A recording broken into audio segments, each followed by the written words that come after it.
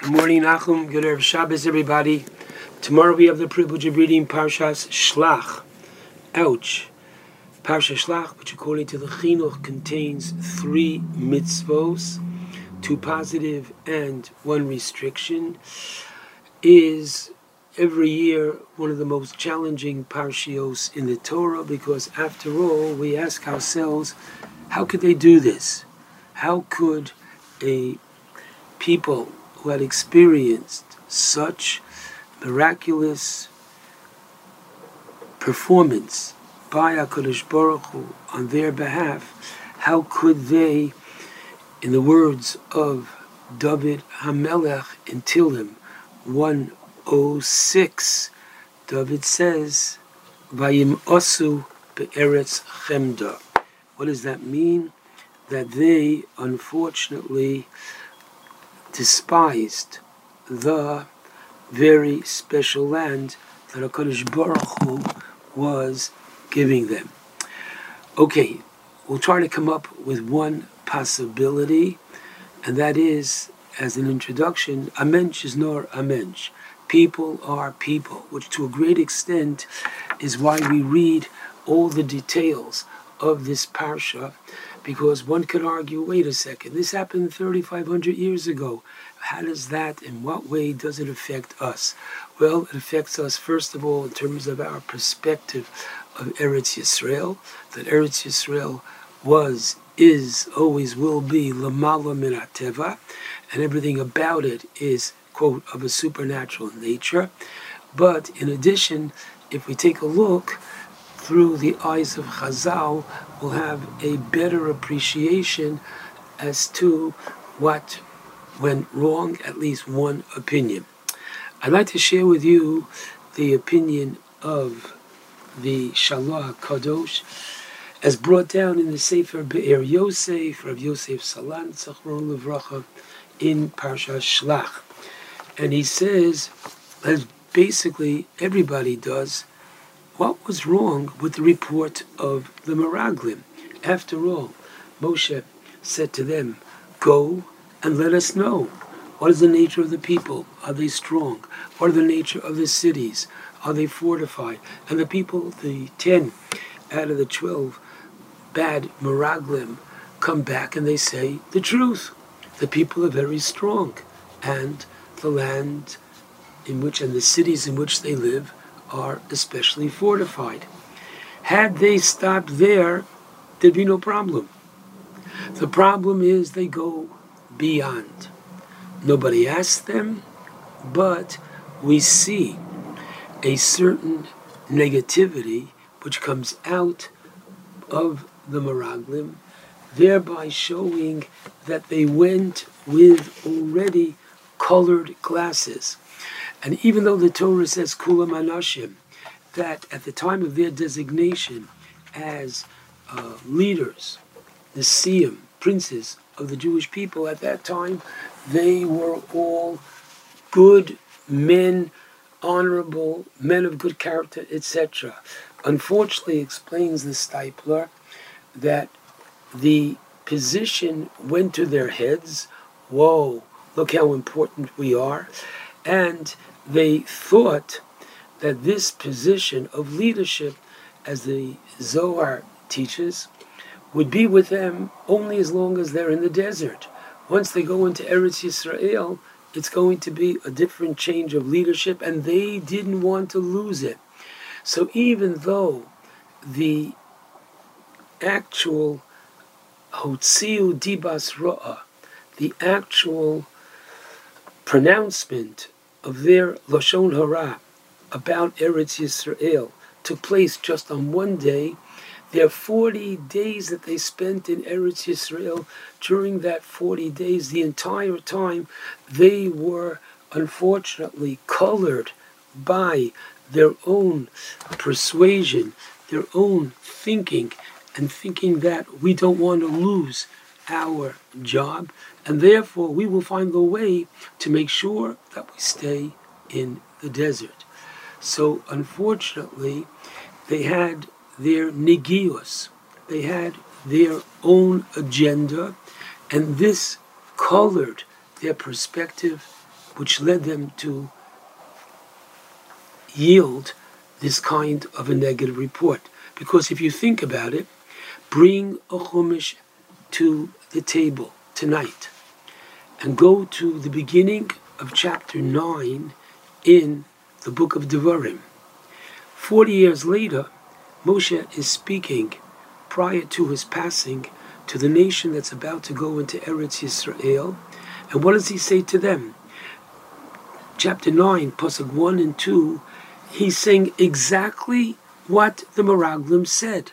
Namely, you're going into Eretz Yisrael, you're going to encounter great nations that are greater than you, mightier than you, cities that are fortified up to the heavens, lofty people, children of giants that you know and of whom you have heard, who can stand up against the children of the giants. Exactly what the Meraglim said, except, says the Shalach HaKadosh. What did HaKadosh Baruch Hu have in mind?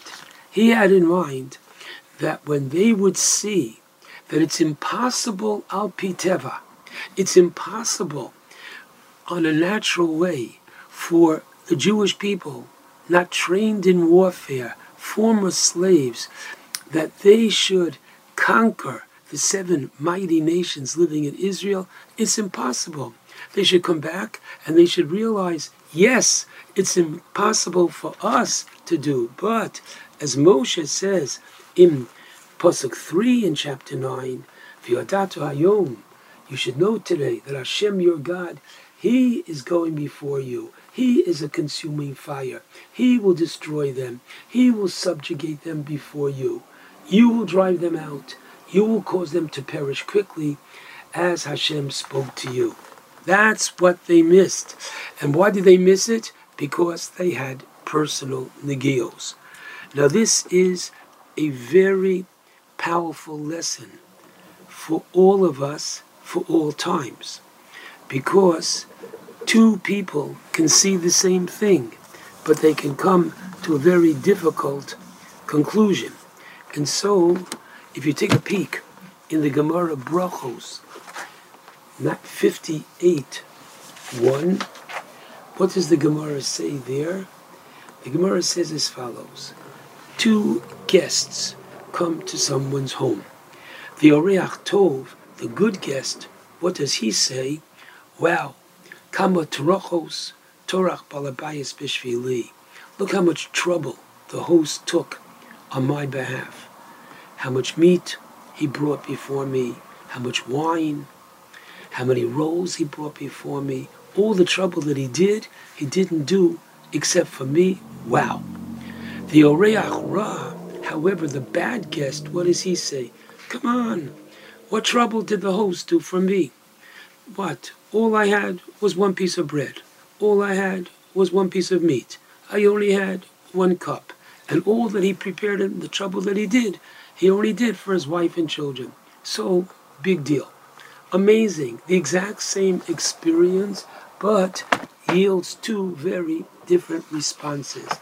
Therefore, Parshat Shelach calls out to us and says very clearly, Morai v'rabosai, everybody, this is the time of Pirkei Avos. Remember, what we're taught in chapter 1, Mishnah 6, says Yoshua ben Prachlia and Nitayu Arbeli, Asei l'cha rav, make for yourselves a teacher, a mentor, a rabbi, uknei l'cha chaver, and acquire for yourself a good friend, a chavrusa, and lebidonis kol adam l'kafschus, and judge everybody favorably.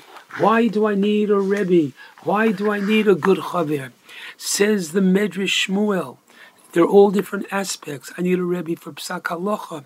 I need a rebbe and a good friend for eitzah and hadracha, for advice and guidance, and how to proceed with my life. Why? I quote the Medrash Shmuel. Ein adam roeh b'inyonei atzmo es ha'eitzah shu tzorech.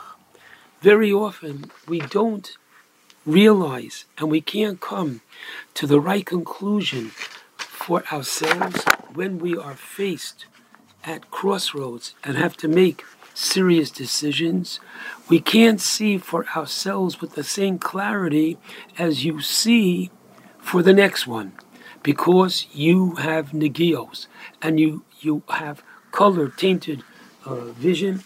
You have various perspectives that you have already become part of your personality, and therefore you're blinded. We don't realize that we're blinded, and that's why we need others who are objective and not ourselves who are subjective. Exceedingly important. I'm going to show you another very powerful Gemara in Brachos 9b. Right before the Mishnah, the Gemara analyzes the famous story of Eliyahu in Har Carmel, where he challenges the 450 false prophets that they should bring the fire down from Shemayim, either they or he, to prove who is the real God. They try, they don't succeed. This, by the way, is the Haftorah for Parshas Kisisa, coming from Malachim Aleph, read on a year which happens to be a leap year. Now, what does Eliyahu Navi say? Aneni Hashem Aneni. He says Aneni twice. What? Hashem doesn't hear him the first time. What does he have to say? Answer me, Hashem, answer me. So Rabbi Abu gives the following answer. The reason why he says Aneni twice is, the first time is Aneni Shetei Reish Min Hashamayim. Please bring the fire down from heaven, in order that they should realize, wow, that you, HaKadosh Baruch Hu, are in charge. And now, Aneni the second time, Shetosiach Daitom. Hashem, please give them the clarity of thought, Kedei Shelo Yomru, that they shouldn't say, Masik Shofim Heim. Sure, what Eliyahu Navi did was all, quote, of a magical power, meaning the people had been so mistaken and followed the idolatry prior to Eliyahu bringing them to Har Carmel that they already had tainted vision. They were so steeped in idolatry, Eliyahu was afraid they would not be able to see with clarity HaKadosh Baruch Hu b'chvodu v'atzmo, who's bringing it down. And therefore, the second Haneni is, please, they're going to see the fire, but make sure they realize that it comes from you and not from their preconceived notions. Parshat Shelach is coming and telling us a very powerful idea. Namely, as the Mishnah in the Goyim teaches, Ein Adam Roeh Nigei Atzmo. A person can be there to help the next one, to see with clarity what might be best for the next one. But sad to say, oftentimes he doesn't always see what's best for him. And therefore, for that reason, he has to go to his Rav. He has to go to his good friend who's able to see objectively and, please God, put him on the right path. And therefore, the story of the Meraglim might have taken place over 3,500 years ago, but the lesson, according to the Steipler Gaon, and according to, based upon the Shalom HaKadosh, is a universal lesson talking to each and every one of us. Just know that we all have some tainted classes, and therefore, aseh lecha rav uknei lecha chaver. Get yourself ready. Be close. Have a personal connection with a Rav. Get yourself a good friend, and that way, from Yirtzeh Hashem, you're going to be on the right path to be able to make the right decisions. Shabbat Shalom to all.